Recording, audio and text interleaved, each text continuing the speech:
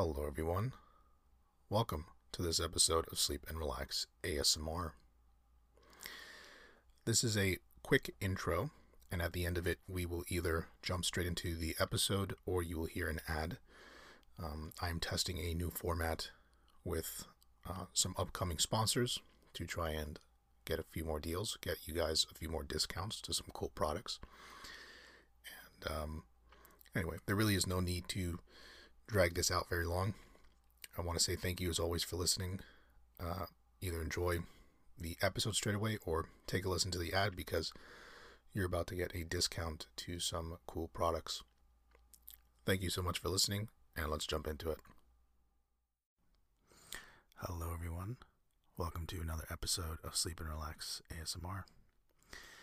This is a special holiday edition, and the voice you will be hearing is Lori, who is a fan and listener of the show, and she'll be reading A Christmas Carol by Charles Dickens. So we thought it'd be nice to introduce a different voice and to have a listener contribute to the show. So thanks to Lori for actually doing these, and I'm sure you guys will love them. So let's get started. Hello, everyone, and we're going to pick back up in our reading of A Christmas Carol.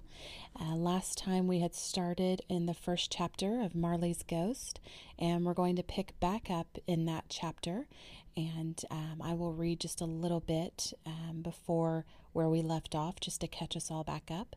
So let's get started on Marley's Ghost, chapter 1, and we had just left off with Scrooge being in his house, getting ready to meet Marley's ghost.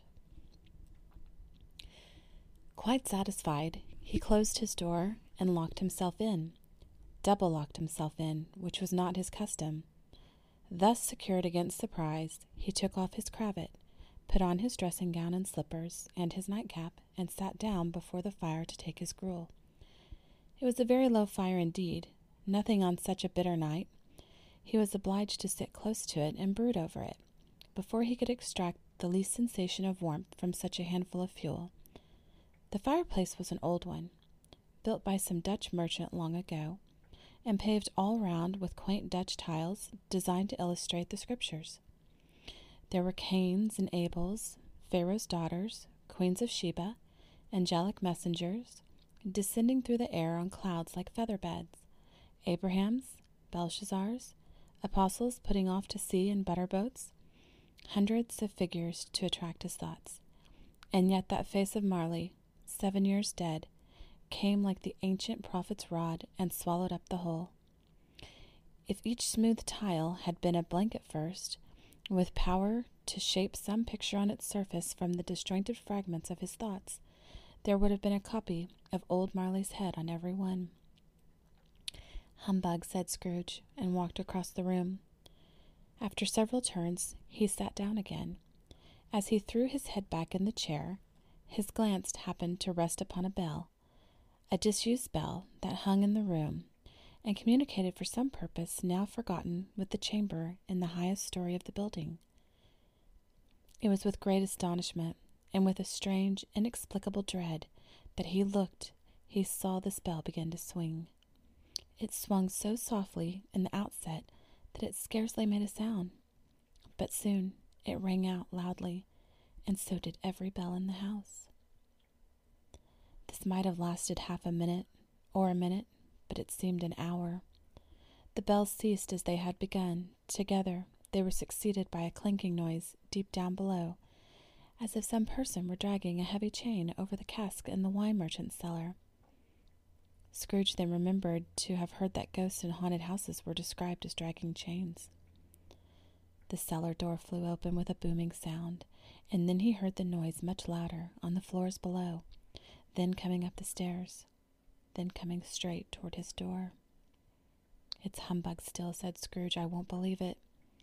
His color changed, though, when without a pause it came on through the heavy door, and passed into the room before his eyes.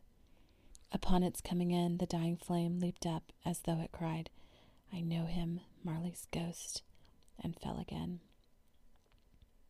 The same face, the very same. Marley in his pigtail, usual waistcoat, tights and boots, the tassels on the latter bristling like his pigtail, and his coat skirts, and the hair upon his head. The chain he drew was clasped upon his middle.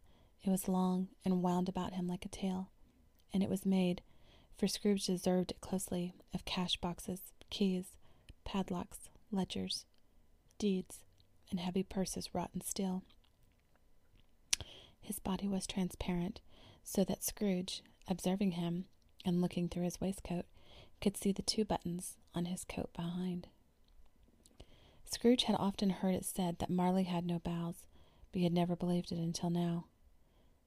No, nor did he believe it even now, though he looked the phantom through and through, and saw it standing before him, though he felt the chilling influence of its dead-cold eyes, and marked the very texture of the folded kerchief bound above its head and chin, which wrapper he had not observed before. He was still incredulous, and fought against his senses. "How now?" said Scrooge, caustic and cold as ever. "What do you want with me?" "Much." Marley's voice, no doubt about it. "Who are you?" "Ask who I was." "Who were you, then?" said Scrooge, raising his voice. "You're particular for a shade." He was going to say "to a shade," but substituted this as more appropriate. "In life, I was your partner, Jacob Marley." Can you sit down?" asked Scrooge, looking doubtfully at him. "I can." "Do it, then." Scrooge asked the question because he didn't know whether a ghost so transparent might find himself in a condition to take a chair, and felt that in the event of its being impossible, it might involve the necessity of an embarrassing explanation. But the ghost sat down on the opposite side of the fireplace, as if he were quite used to it. "You don't believe in me," observed the ghost. "I don't," said Scrooge. "What evidence would you have of my reality beyond that of your senses?" "I don't know," said Scrooge. "Why do you doubt your senses?" "Because," said Scrooge, "a little thing affects them. A slight disorder of the stomach makes them cheats.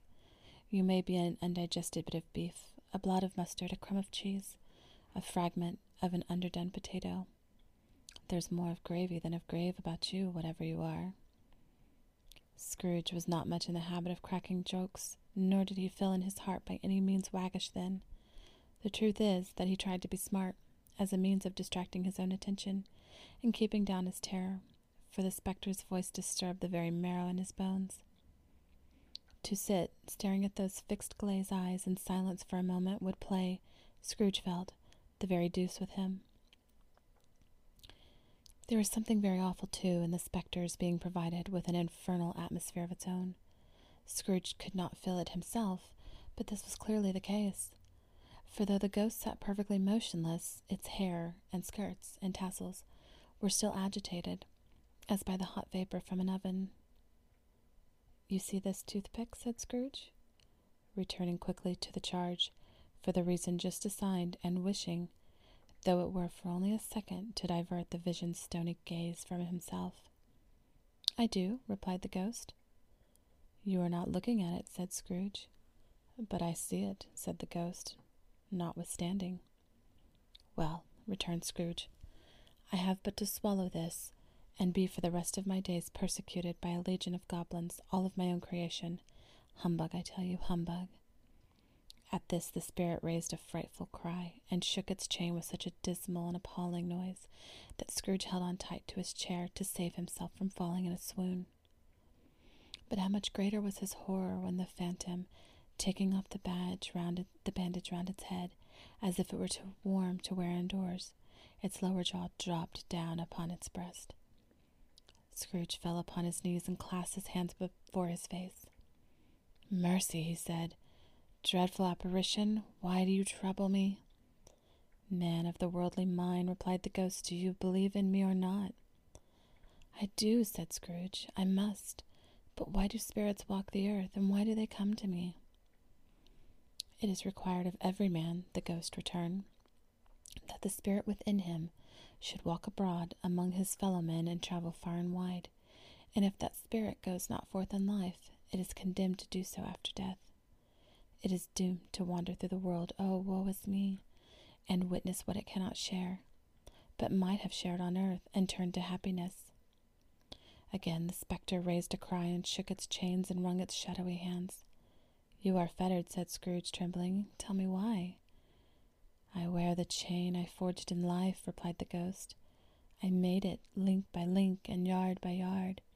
I girded it on of my own free will, and of my own free will I wore it. Is its pattern strange to you? Scrooge trembled more and more. Or would you know, pursued the ghost, the weight and length of the strong coil you bear yourself? It was full as heavy and as long as this 7 Christmas Eves ago. You have labored on it since. It is a ponderous chain. Scrooge glanced about him on the floor in the expectation of finding himself surrounded by some 50 or 60 fathoms of iron cable, but he could see nothing. Jacob, he said imploringly, old Jacob Marley, tell me more. Speak comfort to me, Jacob. I have none to give, the ghost replied. It comes from other regions, Ebenezer Scrooge, and it's conveyed by other ministers to other kinds of men. Nor can I tell you what I would. A very little more is all permitted to me. I cannot rest, I cannot stay, I cannot linger anywhere. My spirit never walked beyond our counting house. Mark me, in life my spirit never roved beyond the narrow limits of our money-changing hole, and weary journeys lie before me. It was a habit with Scrooge, whenever he became thoughtful, to put his hands in his breeches pockets. Pondering on what the ghost had said, he did so now, but without lifting up his eyes or getting off of his knees.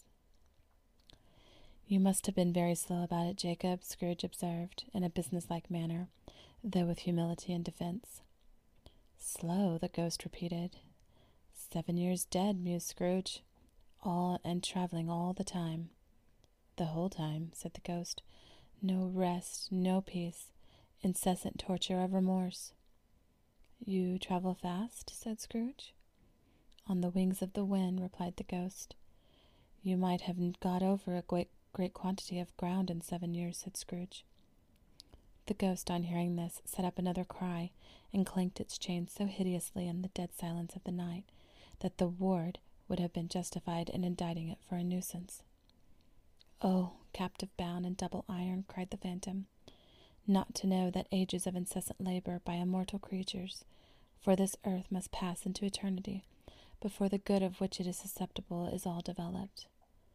Not to know that any Christian spirit working kindly in its little sphere, whatever it may be, will find its mortal life too short for its vast means of usefulness.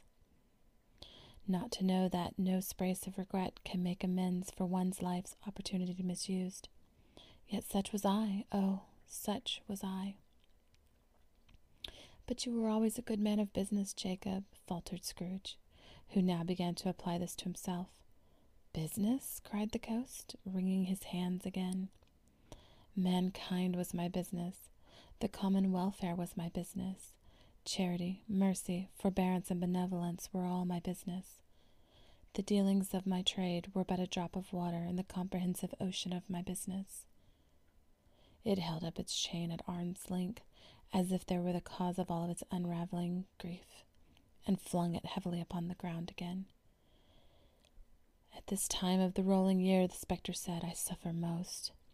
Why did I walk through crowds of fellow beings with my eyes turned down, and never raised them to that blessed star which led the wise men to be poor abroad? Were there no poor homes to which its light would have conducted me? Scrooge was very much dismayed to hear the spectre going on at this rate, and began to quake exceedingly. Hear me, cried the ghost, my time is nearly gone. I will, said Scrooge, but don't be hard upon me.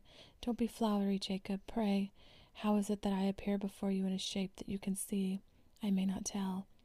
I have sat visible beside you many and many a day. It was not an agreeable idea. Scrooge shivered and wiped the perspiration from his brow. That is no light part of my penance, pursued the ghost. I am here tonight to warn you that you have yet a chance and hope of escaping my fate, a chance and hope of my procuring Ebenezer. You are always a good friend to me, said Scrooge. Thank ye. You will be haunted, resumed the ghost, by 3 spirits. Scrooge's countenance fell almost as low as the ghost had done. Is that the chance and hope you mentioned, Jacob? He demanded in a faltering voice. It is. I think I'd rather not, said Scrooge. Without their visits, said the ghost, you cannot hope to shun the path I tread. Expect the first tomorrow when the bell tolls 1. Couldn't I take them all at once and have it over, Jacob? Hinted Scrooge. Expect the second on the next night at the same hour, the third upon the next night when the last stroke of 12 has ceased to vibrate. Look to see me no more, and look that for your own sake you remember what has passed between us. When it had said these words, the spectre took its wrapper from the table and bound it round its head as before. Scrooge knew this by the smart sound its teeth made when the jaws were brought together by the bandage. He ventured to raise his eyes again, and found his supernatural visitor confronting him in erect attitude, with its chain wound over and about its arm. The apparition walked backward from him, and at every step it took, the window raised itself a little, so that when the spectre reached it, it was wide open. It beckoned Scrooge to approach, which he did. When they were within 2 paces of each other, Marley's ghost held up its hand, warning him to come no nearer. Scrooge stopped. Not so much in obedience as in surprise and fear, for on the raising of the hand he became sensible and confused, noises in the air, incoherent sounds of lamentation and regret, wailings and inexpressible sorrow and self-accusatory. The spectre, after listening for a moment, joined in the mournful dirge, and floated out upon the bleak, dark night. Scrooge followed to the window, desperate in his curiosity. He looked out. The air was filled with phantoms, wandering hither and thither in restless haze, and moaning as they went. Every one of them wore chains like Marley's ghost. Some few, they might be guilty governments, were linked together. None were free. Many had been personally known to Scrooge in their lives. He had been quite familiar with one old ghost in a white waistcoat, with a monstrous iron safe attached to its ankle, who cried piteously at being unable to assist a wretched woman with an infant, whom it saw below upon a doorstep. The misery was with all, clearly, that they sought to interfere for good in human matters, and had lost the power forever. Whether these creatures faded into mist, or mist enshrouded them, he could not tell, but they and their spirit voices faded together, and the night became as it had been when he walked home. Scrooge closed the window and examined the door by which the ghost had entered. It was double-locked, as he had locked it with his own hands, and the bolts were undisturbed.